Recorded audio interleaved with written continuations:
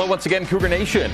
Welcome back inside Studio B at the BYU Broadcasting Building in Provo, Utah for our Week 7 installment of the Coordinator's Corner presented by JCW's The Burger Boys. Coming up on today's show, we'll look back on a Las Vegas setback versus Notre Dame.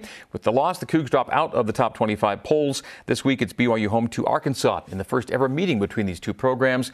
And we're reviewing and previewing with Special Teams Coordinator Ed Lamb and Defensive Coordinator Ilaisa Tuiaki. We start things off with BYU's Assistant Head Coach, Safeties and Special Teams Coach Ed Lamb. Coach Lamb, good to see you once again. That's great. Let's maybe get right to the special teams part of the game on Saturday and what your game plan was coming into the game when it came to place kickers for kickoffs, PATs, and field goals. How did you want to play it? We let it play out all week, but certainly felt like that Justin Smith deserved an opportunity to show that if he could be the guy for us. And so we went into the game planning to play Justin on PATs and any field goals inside of the 50-yard range. And then use Jake outside of that, and also allow Jake to focus in on getting himself back to form on kickoffs, which I thought he did a tremendous job of, all touchbacks in the game. And some games you go into saying we're going to try and touch it back every time. Sometimes you don't. What was the philosophy going into Saturday that way? We would like to touch it back all the time, but a little bit of wind in the face changes that. Sometimes altitude, humidity changes that, and so we have to be prepared to cover at all times. And so that's really where it comes into play is, attempting or calling for a touchback, as some people might think you do, can backfire when the kickoff coverage team is not ready to cover that kick. And so it's a little bit of a give and take on philosophically the way to motivate a whole kickoff team. Have you ever schemed for returns though to try and get teams in between the goal line and the 25? We do. Yeah. We can put extra air under it, but we typically will do that when a touchback is not available. So whether that's we're playing at sea level, or we have humidity, or we're just not striking it well. And so that's a conversation that me and the kickers have before every game. How's it going? How's the ball flying? What do you think? Which direction is optimal for us to put air under it? Which direction is optimal to get touchbacks? But if it's there for you, say let it rip and touch it back every time if you can then. Yes. Okay. And he was good on the kickoffs that way Saturday night. So we'll get to Justin in a second, but the first play of the game offensively was the INT. First pick for BYU since the USF game. It had been quite a while.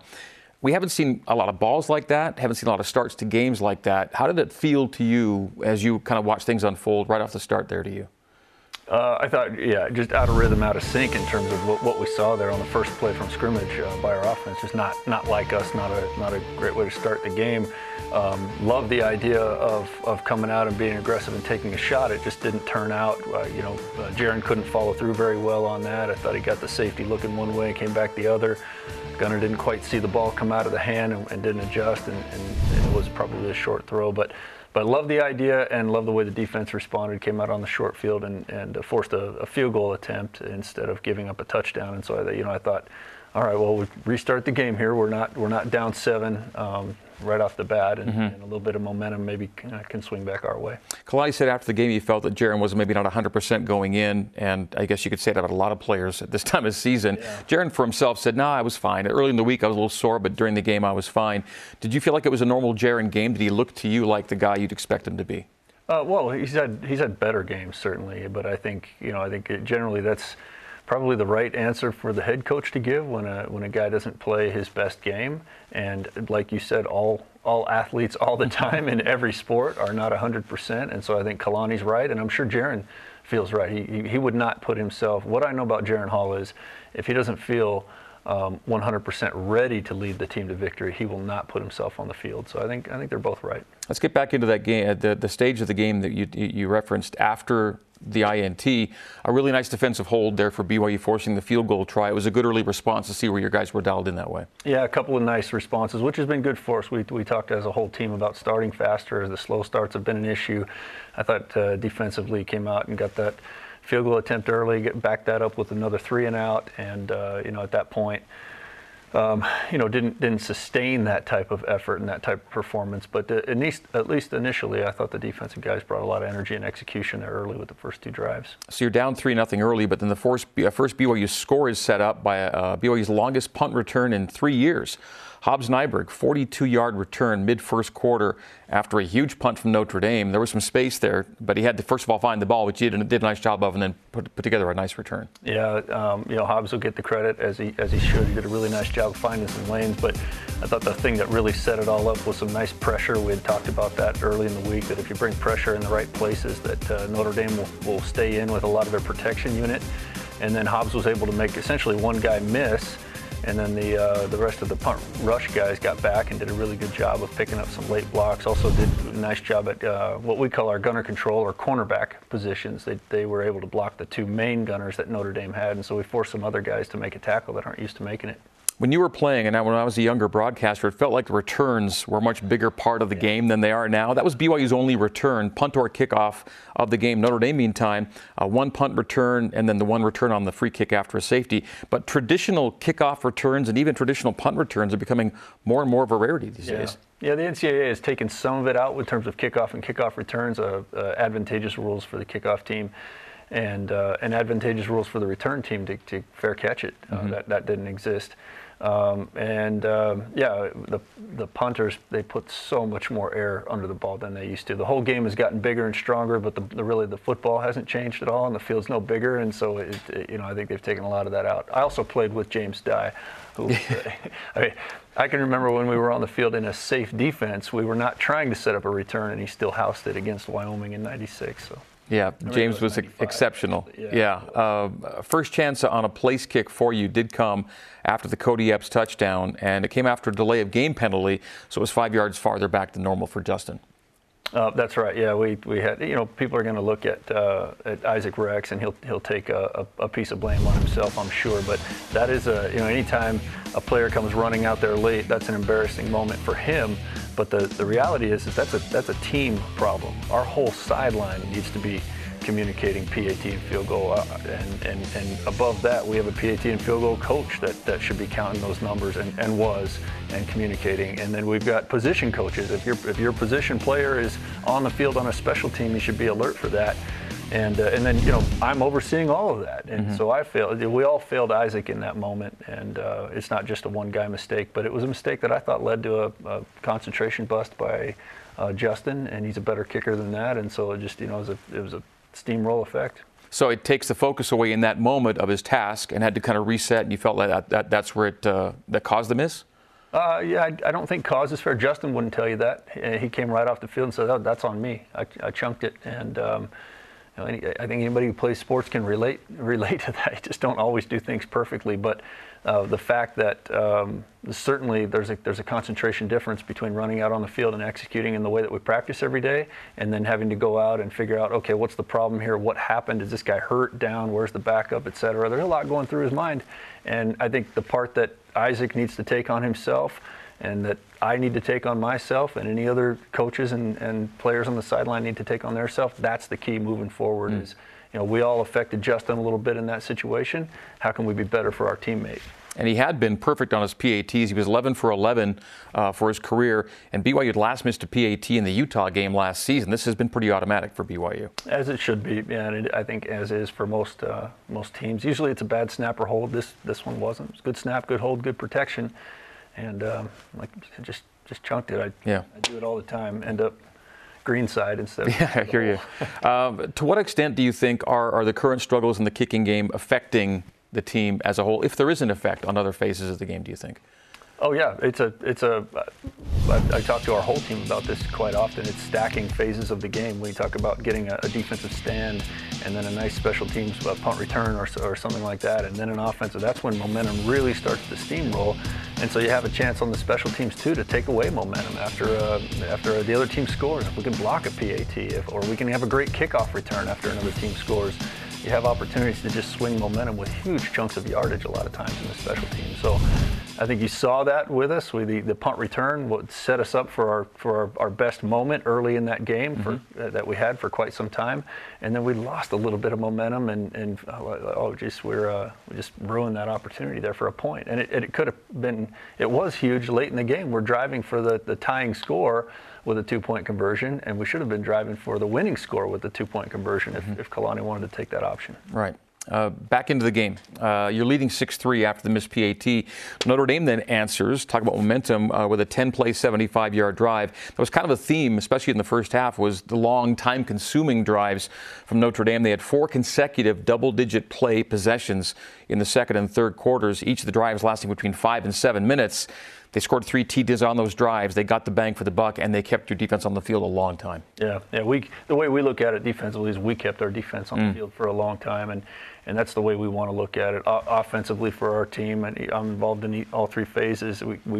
We have to keep the other offense cold, and defensively we have to get our offense out on the field. And so when you talk about time of possession, it's a whole team issue, and special teams can have a huge effect on that as well. So we really failed through that first and second quarter. Notre Dame tight end Michael Mayer, a big part of those long drives. He was all but unguardable on the night. You knew well about him coming in. What was the game plan maybe going in? We'll talk more with Coach E about it too, but that was a guy that when they needed a big play, they could go to him, and he came through every time essentially. Yes, he came through for them for the win, and a tremendous player. But this is oftentimes when things like this come up, I want to go to a film study session in this show, because I know people have that same type of assumption, is that he came through every time. There were times when our players did a really good job. We played zones against him. We played man against him. We knew he would be a problem coming into the game. He won the game for them, and he beat us consistently, players and coaches. And I give him all the credit in the world, but that would be taken away from some of what our players and pass rush did. The times when he was targeted and the ball was never thrown, because our guys did do a good job on those particular plays. It's hard to just say simply, yeah, he beat us every time. Sorry, not to be disagreeable there. No, I get it. First of all, he didn't catch every target, and he wasn't targeted every time because you actually did the job. There were some times when the boys came through, and of course I would want to recognize that when we're talking in that context. But that said, and though we're talking about an opponent, if you see him playing in the NFL for a few years, it won't be a surprise. He's got really great abilities. He was outstanding. The 2 that he beat us in man-to-man, one of them was a 4-man rush, one of them was a blitz man-to-man. And Micah Harper had really tight coverage. We had pretty good pressure on the quarterback. Quarterback stood in there and delivered a great football that only could be caught by their tight end. And then the tight end caught the back end of the ball, which is always a tremendous skill asset and concentration, and shows strong hands and soft hands at the same time. He did a great job.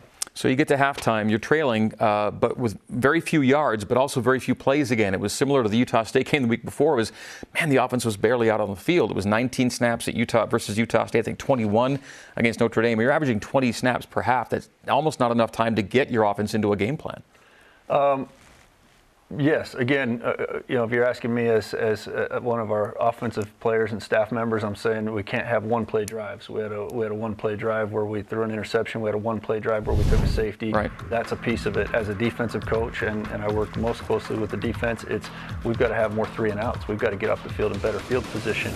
As a special teams coach, I'm saying we have to supplement. Just like our early score was off of a great punt return, we need more of those. We need block punts. We need great kickoff returns. We have to do things to help each other as a team, because it's the ultimate team game, because on the field you actually aren't all out there together. And that's why it's the ultimate team game, is because you say, this is my offense and we've got to win this thing together, or this is my defense, etc.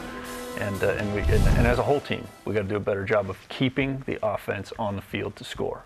The term you used a little while ago with me was stacking. You need to stack these components together to get the flywheel rolling. That's right. Exactly. That's right. And when an example of that would be if the defense is out there for 10+ plays and gets a stop inside our own end. Well, that's good, but it's not the best thing we could do. The best thing we could do would be 3-and-out and give us field position in the right spot. And so every player on the team, every coach on the staff, whether you lose by 40-something to 40-something, or you lose by a low-scoring game or a medium-scoring game like we did, every player on the team and every coach owns the loss. Just to piggyback off what you just said, one of the stats that I like to look at in college football is average starting field position, for that reason, because it is a 3-phase stat. Yes. Every phase contributes to where you start your drives, and the closer you are to the goal line, the more points you're going to score. So it's a notable note, but they all contribute to it. It's not just one phase that gets you good field position. Absolutely. Love those type of stats that really speak to the whole team. Average starting field position, turnovers, takeaways. Yep. That turnover takeaway battle is another one. Okay, time for a short break. And a reminder reminder that BYU football with Kalani Sitake airs tomorrow night and every Tuesday, 6:30 p.m. Mountain Time, 8:30 Eastern on the BYU TV app. We have a live studio audience across the hall over in Studio C. I'll have the seat request link on my Twitter feed today. You can go there to get your seats, and we'll see you in Studio C tomorrow night. Coming up after this break, how BYU got back in the game with Notre Dame with a much better second half of football Saturday in Las Vegas. Plus, we'll get Players of the Week as the Coordinator's Corner continues. We're brought to you by JCW's The Burger Boys. Back with more Coach Lamb after this. The punt away from the goal line. Hammered this one. Hammered it. Back at the 33 of BYU, Nyberg makes the catch. Gets past the first Irish tackler. 45. He's got midfield. He's got 45. He's got 40 and 35. 30 and nearly the 25-yard line. Hobbs Nyberg. All right, to BYU now 4-2 on the season after a 28-20 loss in Las Vegas Saturday night at Allegiant Stadium. Irish win for a seventh time in 9 meetings with BYU. It's been hard for the Cougs to score against Notre Dame. They've never scored more than 23 in any game against the Irish. And Saturday, 20 wasn't enough on this night. You'll have to get to the 24-point number, kind of a plateau that's kind of held over years. Coach Lamb has scored 24 or more. You give yourself about a 90% chance to win. Overall, and it's just been, I mean, that's a quality program. Tougher sledding against a team like that. That's right, yeah, and that's something we don't talk about a lot. That 24, because I think sometimes it can kind of separate an offense and defense. Well, we held them to 23. Why didn't we win? That kind of a thing. But it is a really good a benchmark for an offense and defense, and we were close on both ends, and that's why I think the team came away feeling like, well, we let one slip away. We got to play better, but we're a team that fought till the end. Preceding 2 games against Wyoming and Utah State, 10-plus penalties, only 1 penalty in this game. Kalani said the mistakes showed up maybe, though, in other parts of the game in terms of just not being sharp enough, and it wasn't just all about penalties. That's how a coach should view it. There's certainly we're not expecting to play a perfect game, and so we want to just focus on the things that we can get better at. In prior weeks, we really had put an emphasis on playing a cleaner game, and I thought we did that, especially the goofy penalties, pressing on somebody's helmet or throwing a shoe or things like that. There's no place for that in football, and it costs your team. We cleaned that area up, but there's still plenty to work on. We feel like we have a good enough team to win. And so when we don't win, we want to focus in on what we as coaches need to get better at, what we need to do better, decide better, scheme better, strategize better, and also teach better. Maybe similar to the Oregon game, Notre Dame controlled the middle 8. They scored a touchdown on their final drive of the first half, first drive of the second half, take an 18-6 lead to 25-6. So tough start to the second half, but again, we'll get to the response, which I know you're really proud of. Yeah, really, exactly. It's That middle 8 is an important momentum piece, and the reason why we talk about that, and a lot of teams right now are talking about that, is that sometimes you take a close game and then lose that middle 8 and it becomes a blowout, and that's what I'm so proud of the boys with, is they just didn't flinch. Or another way to say it, another sports analogy, boxing, they picked themselves up off the mat when nobody gave them a chance to hang in that game, and we had 3 chances there at the end of the game with the ball to get the winning or tying score, and weren't able to get it done. But that, in terms of the context of what we're talking about now, the mental toughness, I really like the mental toughness aspect. And the comeback started with the big play TD to Cody Epps midway through the third, and we just see him growing week by week into a more and more integral part of this BYU offense. He's been tremendous. He has. He's a great. He's what I call a balanced player. We haven't talked about this as a staff. Maybe Fessy would disagree with me, but Fessy was a player for me at Southern Utah and always played the game with tremendous balance, and so his catch radius was big. He was never wrong-footed. He was never off. He makes the quarterback look so accurate, and I see a lot of that in Cody. And I think that Fessy has saw that potential in Cody as a recruit and as a player before maybe other guys on our staff felt like he would be such a main player. I credit those two for developing Cody into a great player. And he's got a long career ahead of him here at BYU. I call him a veteran freshman because he got here a couple of years ago, but he's really seeing his first real season of action. That's right. Yeah, he's that COVID year kind of gave him an extra year, so to speak, and really proud of him. And he's a great teammate, great guy to have in our locker room and on the field. And so we always cheer a little extra harder for these guys that can bring up the play of those around them. It became a 12-point game at that point, then a defensive 3-and-out at a really huge time. That's when I kind of sensed that the tide began to turn. It was a 3-and-out. It wasn't just a stop. It was a 3-and-out, which was kind of rare, and then the offense got right back on it. That's right. Yeah, exactly. That was everybody on our sideline. The energy, the BYU fans in the stadium took over for a minute. It was like Cougar Nation said, okay, we have a chance here. We've created a chance. Let's finish this thing. And the touchdown early in the fourth quarter following this really impressive 3-and-out. And again, the volume in the building, the sense and the vibe was that the Cougars were on the comeback trail. And then the Cougars punch a touchdown in early in the fourth quarter. Chris Brooks with a nice run. And suddenly it's a whole new ball game, 25-20 with a quarter to go. It was on. That's right. Yeah, it was a restart of the game almost, essentially. And just felt, I think our players felt really good about each other in that moment, offensively, defensively, special teams. The guys were playing around, just, hey, appreciate your fight. Let's go. Then it was a Max Tooley INT, and the wave even crested more. It felt like that was really going to happen. There was a drop ball on a play that you kind of wanted to have, and there might have been a penalty that could have been called on that same play. But on the ensuing Notre Dame drive, you needed to keep the Irish out of the end zone to still have a shot, and you did that. Yeah. You're talking about the Tooley interception? After the Tooley interception was a drop ball. They got the ball back, Notre Dame did, and they had to settle for a field goal, keeping it a one-score game. Oh, that's right. Yeah, kept them out of the end zone. I thought we solidified there in the red zone. Overall, one of the bright spots was red zone defense, which is an area that we had targeted for improvement coming into the game, and the players worked really hard at. I thought that that was one of the things that kept the score down, even though the total yardage stats and the time of possession really favored Notre Dame. The score was kept lower because of some key opportunity plays there in the red zone. So possession time can be a skewed stat because it's what you do with your time, not necessarily just the time itself. But there are some instances where if the gap is too wide, pure time does make a difference. And it was 41 minutes to 19 minutes basically in possession time, and 27 more plays to defend than Notre Dame had to defend. That's a lot of extra football. I say extra football you had to play kind of thing. Yeah, absolutely. Again, it's sustaining drives on offense and not sustaining them, or helping the other team not to sustain drives when they're on offense. That's where we failed. Got to do a better job offensively and defensively of getting that, not so much time of possession, but number of plays maybe, or the sustaining of drives, or keeping ourselves hot by being on the field, making their offense go a little bit colder by staying on the field, and vice versa on defense, trying to make that occur. Okay. That's the final score from Saturday night. Let's get to our players of the week, and we'll start, Coach Lamb, with your wheelhouse, special teams. Who did you like from Saturday? Well, I gave the overall the top block, something that we work on each week as in the punt return and kickoff return games. We gave those to the punt return team as a whole. There was a lot of good clips to show. I'll be showing that to the rest of the team later on. Okay. Britt Hogan, as the player of the game, he has quietly come in while Austin Riggs has been hurt, and just delivered on-point snap after on-point snap, and so a really nice job by him. And then in the coverage game, Chris Jackson racked up a lot of coverage points. He forced some fair catches by their punt returner. They had a really dangerous punt returner. I thought Chris and our punter did a really good job. And then Carter Krupp and Keenan Peely made some key tackles as well during the game on coverage. I asked you last week how Britton Hogan was doing as the backup snapper, and he says, well, have you been talking about him? If not, the answer is he's been doing pretty well. Yeah, maybe that played into my mind. Maybe somebody should be talking about him in a more positive way. Offensive Player of the Week from Coach Aaron Roderick came in, and Coach A-Rod chose Cody Epps, who we just talked about a minute ago. This is the second straight week that Cody Epps wins the award from Coach Roderick. That's right. And again, for me, I mean, it's tremendous to see him putting up the numbers, but he raises the play of everybody around him because of his attitude, his approach. He's got a really positive energy at all times in the building, on the practice field, etc.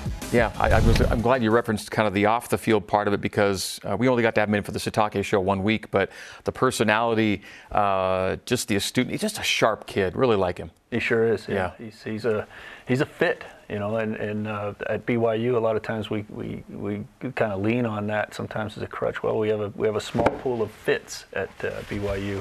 But he's not LDS, didn't grow up in this area, and yet he's a perfect fit, in my opinion, for what BYU is looking for. And he volunteered this on the show. I didn't ask about it, but he says, you know what, as someone who's not of the LDS faith, I just love how welcome I've felt here.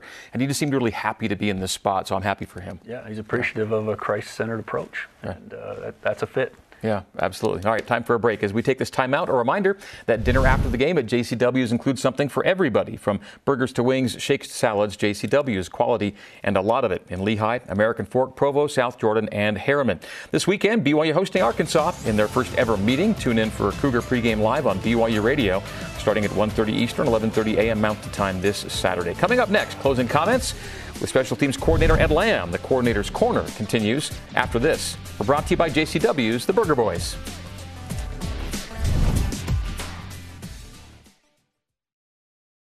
Taking his drop is Hall. Goes deep down the middle. Wide open as Cody Epps makes the catch. 25-20, 15, 10, 5. He's going in. Touchdown! 53-yard scoring strike. Jaren Hall to Cody Epps. You're in the Coordinator's Corner, brought to you by JCW's The Burger Boys, visiting with BYU Special Teams Coordinator Ed Lamb. 4-2 BYU taking on 3-3 Arkansas this Saturday afternoon at LaVell Edwards Stadium. We see Cody Epps in the clip.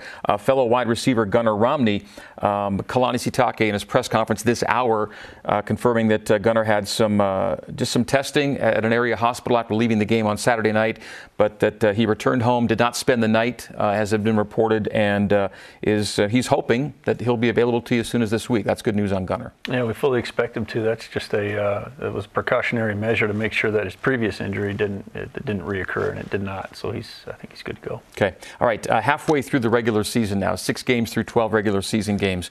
I get grading becomes kind of a cliche thing to look at, but how do you view the first half of the regular season for BYU?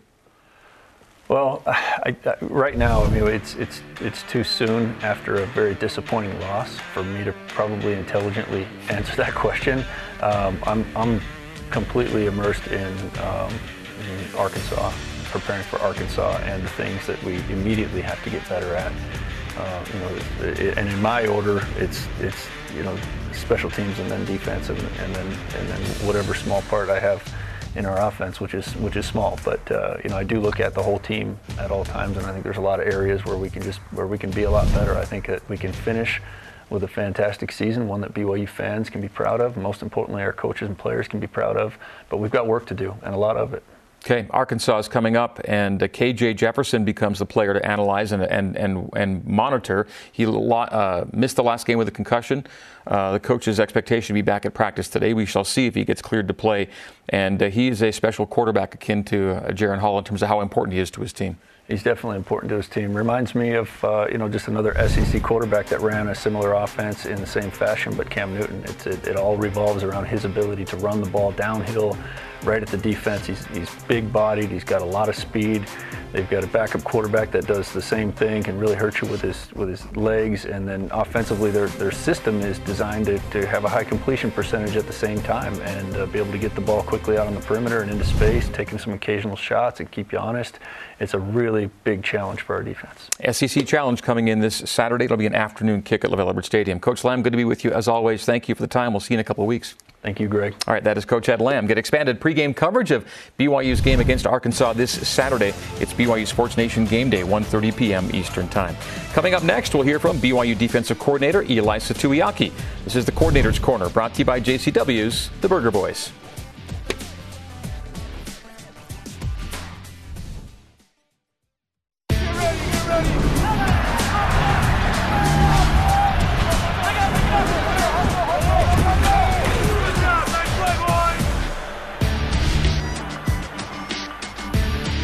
You're in the Coordinator's Corner, brought to you by JCW's The Burger Boys. BYU now 4-2, unranked this week after spending the first 5 weeks of the season in the polls. BYU coming off a 28-20 setback to Notre Dame in Las Vegas on Saturday, hosting Arkansas this Saturday afternoon. We begin the second half hour of today's show with BYU's defensive coordinator and defensive tackles coach Eli Tuiaki. Coach E, welcome back in. Oh, thank you. Well, what did you think the defense would be able to do well against Notre Dame when you headed down there? It's Notre Dame. You know that they're a tough team. They got good players, and we just wanted them to battle. There's a bigger game plan probably for more takeaways in the pass game. Thought that we missed out on some of the opportunities there. More of just kind of staying front on the quarterback and getting some tip balls. We got one, but thought that there were more opportunities. And then we knew going in, and I think they knew going in, with a quarterback that they were still breaking in a couple games in. It was about stopping the run, and the boys battled, and as I was watching the game film, it was just a lot of I don't know if the word's cringy, but it was really the physicality of the game.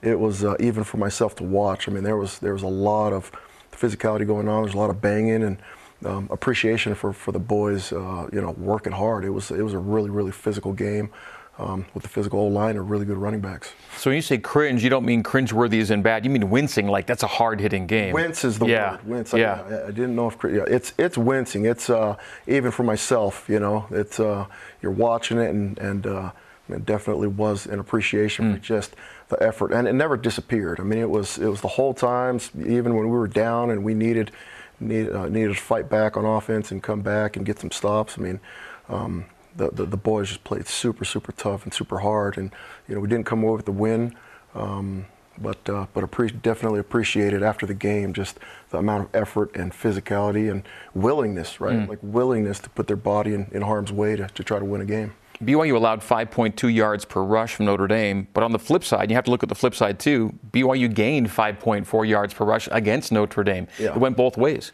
It did, and there was in the 4-minute drill, they had the longest run of the day, which I think was 46 yards, and it was a missed tackle, and so it's feel like you come away with just making better technical sound tackles in those situations. You're holding them under 200 with as many times as they ran the ball, but obviously it wasn't that case, and I thought that their backs were just phenomenal players, especially in the that third down run where Talon Alfrey comes down the alley to make the play. I mean, he put his body on the line and he went to go make that play, and their running back just he just did a really, really phenomenal hurdle move and got the first down, or didn't, whatever it was. It was just, I thought their backs ran hard. And they ended up making more plays than we did. What was your scouting report on that new quarterback for the Irish, Drew Pine, and what did he show you that maybe you hadn't seen on film? Yeah, I thought that he was tough. I mean, he was a tough kid. We got to him and we hit him, and there were a couple of those times where he fit the ball in there right as he was getting thrown and just did a phenomenal job. And so. We didn't do a good enough job executing the game plan. Felt like we needed to be better about just staying more frontal. Yeah, that play right there where he tosses him, you think you got a sack. I thought they had a sack. Yeah, and the guy that he threw it to was one that came and cut blocked Batty, and Batty avoided it, and he got back up and got the ball. It's just one of those tough plays, and so he did a phenomenal job just sitting in the pocket and in the drop eights. And so as we talked about it on the headset, okay, drop eight early was good. The drop eight on that long yardage, we came out of our zones, started chasing routes, which ended up giving them a hole. And so we said, okay, let's not do that anymore. Let's go back and let's run this pressure with that, run that pressure, and it didn't hit. And we went to another pressure, and so we did hit him, but he got the ball off in a phenomenal way and put the ball where only the receiver can catch it. And their tight end was just an amazing player, and I think the whole world knows because he's a projected first rounder and is just a phenomenal player. But they made plays when they needed it. And that was probably the frustrating thing as we look at it. It was third downs, come out of some of those third downs, and we're out of drives, we're getting the ball back, but they converted too many of the third downs, and we needed to get off the field. We saw that you almost got home on Pine there, but as it turns out, no official sacks of him. The only 2 losses on the year are the only 2 games you haven't had a sack. Didn't get Oregon's Guy Bo Nix either. It's not the only part of the game, clearly, but it's a factor, right? When you're not able to get home on a quarterback, at least occasionally.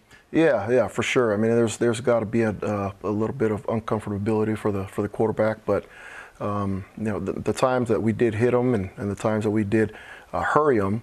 I just thought that he played really, really poised for a backup quarterback, and the games that we had seen with him playing against Cal, playing against North Carolina, you could tell that there was a little bit of a leash on him from the coordinator, but the coordinator cut him loose, and he did a really good job, I thought, in this game. And obviously, just the back and forth with stopping the run and all that just gives you an opportunity to open up the pass game. There's more to pressure than simply sacks. You look at a lot of different factors when talking about havoc or creating defensive havoc. Why has it been hard maybe for BYU to cause as much havoc as you'd like to see them cause so far this year, if that's indeed the case? Yeah, or are you kind of walking a fine line on that right now? Yeah, it's so much more complex. It's hard for me to speak in the language of havoc being just hits on the quarterback. I mean, it's really, I think we talked about it before about trying to get into 3rd and 6 plus, where now your first down call, your second down call, what they're doing comes into it a lot because you don't just call anything. what personnel grouping are they in, what's the game plan, what are they doing, how can you try to get a TFL, put them in a longer situation. So I thought that, like I said, I thought that there were opportunities for us to get off on third downs, which for me, as we look at it and look at the stats, there's some TFLs happening or just some good run stops happening on first and second down or incompletes or whatever the case is to get you in those situations, but we just didn't come away with enough third downs for us to get off the field and get the ball back for our offense. Yeah, the offense ranks 118th right now in possession time. That means a lot of time for the defense to be on the field. And Saturday, the defense was on the field for more than 2/3 of the football game, more than 40 minutes. Yeah, the series of play in the first half was a little tougher. You know, we lost the coin flip and go out on and we received the ball, and the pick right out the gate just put us in a situation that was a little bit tougher. But I thought the boys bowed up and we held them to a field goal, and then you know, kind of the back and forth before the long drive, fourth down stop, and then the safety. You know, we were on a 10-play drive, came out with a fourth down stop, and then gave it up on the safety and back up on the field for another 10-play drive. It was a lot of snaps, too many snaps for the defense. But again, you know, obviously the offense is working to convert their third downs, and we've got to get off of the field in third down opportunities that we get. And I think there are several of those that were manageable that we just didn't execute, and they did. But there were some really good responses on the night, whether it's right after the pick or whether it's holding them on fourth down near your goal line or whether it's getting a 3 and out as you're making the comeback effort. There were times when this defense really just stood up, I thought. I thought they played hard all night, and you know, there's you know, you get into some of these games and the personality of the game starts to go one direction where the offense may be struggling that night, and the defense, you know, put in bad situations. I thought the boys played hard, and you look at it and you wish that you would have won the game just for the effort that they put in alone. You know, like I said, just the physicality of it and the willingness to sacrifice their body in order to make plays. But you know, Notre Dame wanted the same thing, and they obviously executed better than we did. You mentioned third downs. Notre Dame was 6 for 9 on third in the first half. They go 11 for 16 in the game, and a lot of the third down targets were going to tight end Michael Mayer. Oh, yeah. And he was a monster all night long. Yeah, he did. I mean, we knew coming in he was going to be a really good player. We had several conversations, just different things that we were going to do and try, and you know, between all the pressures, between the drop eights, between changing up some of the mans, even we ended up switching later on and never really got an opportunity to run it. But one of the basically robber mans where the safety's no longer playing the post and he's going to steal any crossing route. But even then, some of the routes that were run, you know, they were just really well executed and balls that were dropped right in there. And as Coach Lamb said with us in the first half hour, yeah, Mayer was a phenomenal, but yet there were times, and you'll go back and see it on film, where you did what you wanted to do to prevent a target going to him. That happened as well on the night. Yeah, it's you know, the game is about players, and the game is about trying to stop the best player. And you know, he went off on a couple of those. We gave a couple of them too, like you know, that drop 8 where he ended up finding him really late. Mm-hmm. You know, we had to have more relishing rushes from the 3-man front, and we. The touchdown that we gave up, the first one, was just you know, a play by a young player that just should have known better. I mean, we should have coached it better, but it wasn't anything that was spectacular. It was just somebody that just blew a coverage. Okay, when you got to halftime, by the second quarter, the defense was on the field for 12 minutes and 22 seconds of the 15 minutes the second quarter. Essentially, the entire quarter you're on D. When you got to the locker room, what was kind of your thought down 18-6? Felt like it was important for us to just continue to encourage and you know, get them to play hard. And there wasn't any quit in them when we went to the locker room to talk. It was more about, hey, what are you seeing out there? What are you feeling? What are you thinking? As well as some of the adjustments that we had and started to come to in the second half is just, do you think this is going to work? Should we come out of this? And so. The discussion was there. Love the input from them. Looking into their eyes, felt like there wasn't any quit, and there wasn't, you know, going into the second half. And you know, it was a little too late. Really, is what it ended up being. But really appreciated that there was just fight in their eyes when we came to the locker room. It was no blame. You know, that's one of the things also that could end up hitting a team is, you're playing hard and you're doing this, but you're just like those guys are doing that. But it wasn't ever like that. It's all about us sticking together as a team. Everybody knows that they've got their part that they need to do, and we needed to get the ball back and get some stops. Was the name of the game. It wasn't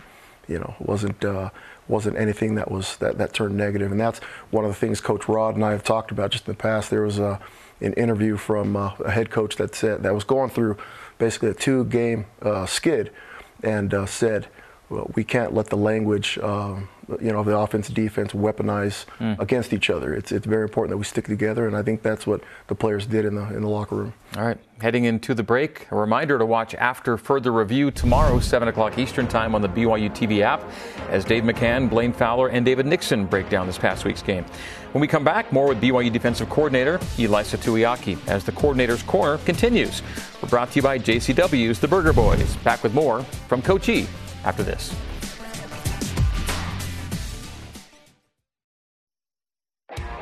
Pine, clean pocket, deflected ball, and intercepted by the Cougars! It's a takeaway at the 16-yard line! Going on the field for interception. First down. A deflected ball, and Max Tooley, with his 3rd interception of the season, takes it away for the Cougs. Back on the Coordinator's Corner, visiting with BYU defensive coordinator and D-tackles coach Ilaisa Tuiaki. Cougs now 4-2 on the season after Saturday's setback in Las Vegas. Notre Dame outlasting BYU 28-20 at Allegiant Stadium in front of almost 63,000 fans, lots of them in BYU blue. The middle 8 gets discussed. Final 4 minutes first half, first 4 minutes second half. They scored touchdowns on both of those drives. And it was kind of like you had to start on D in both halves. With the pick coming early, you were defending the starts of both halves. They make it a 25-6 ball game, and the theme was long drives. They weren't just scoring, they were scoring on long drives. There were a number of those on the night. Yeah, those, and again, going back to third downs, there's opportunities for us to get out of those, but those long drives that end up in touchdowns, there's just, there's opportunities to get out of them. They did a phenomenal job. The 2-minute drive, the one before halftime, I just thought that was it was actually underthrown. It was a heck of a play by the receiver to come over the top of our defender and make that one. That was tough. But in the second half, there was a big emphasis put on us just coming out and trying to get a stop, which we didn't do. But the boys continued to battle and kept playing hard. You made it a one-score game, and then when Max Tooley makes that pick we just saw, probably thinking we're going to win this game. There was the pick. There was 11 minutes left, and then we actually we'll give up a long run, and Judy gets them tackled down inside the 10, and we come up with a field goal, and so now we're down 8 with still an opportunity to come and tie it, and so still there was a belief the whole night just that we were gonna come out of it, at least go to overtime and make a win out of it. Notre Dame converted a final 3rd and 4, close one, in the final 2 minutes to kind of put it away. But man, again, that was a game where BYU felt like despite the struggles and the unevenness of the plays and time and everything else, you were going to be right there. Yeah, great fight. Yeah, there was no lack of fight, and again, you wish we would have won it just for the effort they put into it, but. It's we make the corrections. There's so much to correct off of film. I'm sure offensively, defensively, and on special teams. But even with all the mistakes, there was still a chance, and I think that's one thing that you can take out of that. But love the way that they played all the way to the end. I know that they appreciated all the fans that came out, and it was loud when we were on the field too on defense. Didn't know if that was going to be the case.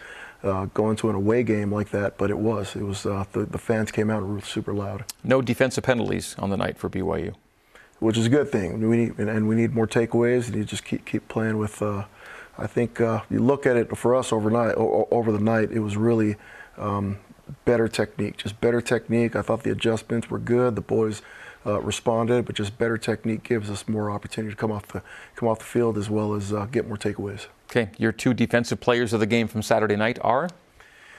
Keenan Pili and John Nelson. Thought that they were just very consistent, and obviously when it comes to corner play and D-line play, sometimes those guys don't have the most stats, but the way that they played, obviously Keenan's just been so consistent, just been a leader for us and done really well in the things that we've asked, and John Nelson just played lights out game for himself. Thought it was a really, really good game for him, considering the things that we were asking him to do. Okay, thank you, Coach. Time for a break. When we come back, I'll look ahead to BYU and Arkansas with Coach Tuiaki. As we break, we remind you that for your daily Cougar Sports play-by-play, tune in weekdays to BYU Sports Nation at noon Eastern Time on BYU TV and BYU Radio. You're in the Coordinator's Corner. It's brought to you by JCW's The Burger Boys. Back with more from Coach Tuiaki right after this. Coordinator's Corner on BYU TV is brought to you by JCW's The Burger Boys, Built Bar, Fuel the Journey, and by Siegfried and Jensen, helping Utah families for over 30 years. You're in the Coordinator's Corner, brought to you by JCW's The Burger Boys. Wrapping up today's show with BYU's defensive coordinator, Ilaisa Tuiaki. This Saturday, it's BYU and Arkansas. Razorbacks have lost 3 in a row after a 3-0 start. Tough schedule. Arkansas losing in a rout at Mississippi State on Saturday. They played without their starting quarterback, KJ Jefferson. Remarkable player, and the thought is he could be back in time for you guys. So I think you're probably planning as if he'll play. Is that your thought? Yeah. We've watched some of the interviews from their head coach as well as their offensive coordinator, and he had a chance to come back and play this last week for them, and they just decided to hold him. And so I think we'll definitely see him this week. Okay. What makes him special? Ability to run and throw. I mean, anytime that you face a quarterback that's a dual threat like that and has been in the offense and runs the scheme and knows what the expectation is. I mean, those guys are, obviously veteran kids are tough to defend, and so he's got all the tools. The only teams that run more frequently in terms of rush attempts per game are the 3 service academies. So you know what Arkansas wants to do. Yeah, this is going to be a physical game, and it's going to, again, another game that comes down to just stopping the run and finding creative ways to play them. And really, when we were watching film, there really is just a lot of thought of do we play these guys like a service academy because of just the way that they run the ball, they run the quarterback, and it's really, really tough defending schemes like this. Okay, one last thought for you. That the Oregon loss was one thing. The Notre Dame loss, it felt different, didn't it? I mean, did the 2 games feel different in terms of how they turned out and what your guys showed in each game? At least on the defensive side, I'd probably speak more to that. Did feel like maybe there was there was never any doubt in our minds all the way to the end that we were going to come back and win it. Thought in the Oregon game maybe we were probably just looked like the moment, it was just too big for us at the time. So not the case this past week, though. Yep. Yeah. All right. Well, Coach, appreciate the feedback and the contributions from you every week, and we'll see you again here next week. Thank you. All right, that is Coach Ilaisa Tuiaki, and that'll do it for our Week 7 edition of the Coordinator's Corner. For Coaches Lamb and Tuiaki, my name is Greg Wrubell. We will remind you that it's BYU and Arkansas with an 11:30 a.m. radio and TV pregame, and then a 1:30 kick from LaVell Edwards Stadium. Back-to-back daytime games, by the way, the week next at Liberty. It will also be a 1:30 p.m. Mountain Time kick. We found that out today. All right, for the coaches, I'm Greg Wrubell. Have a great week. Go Cougs.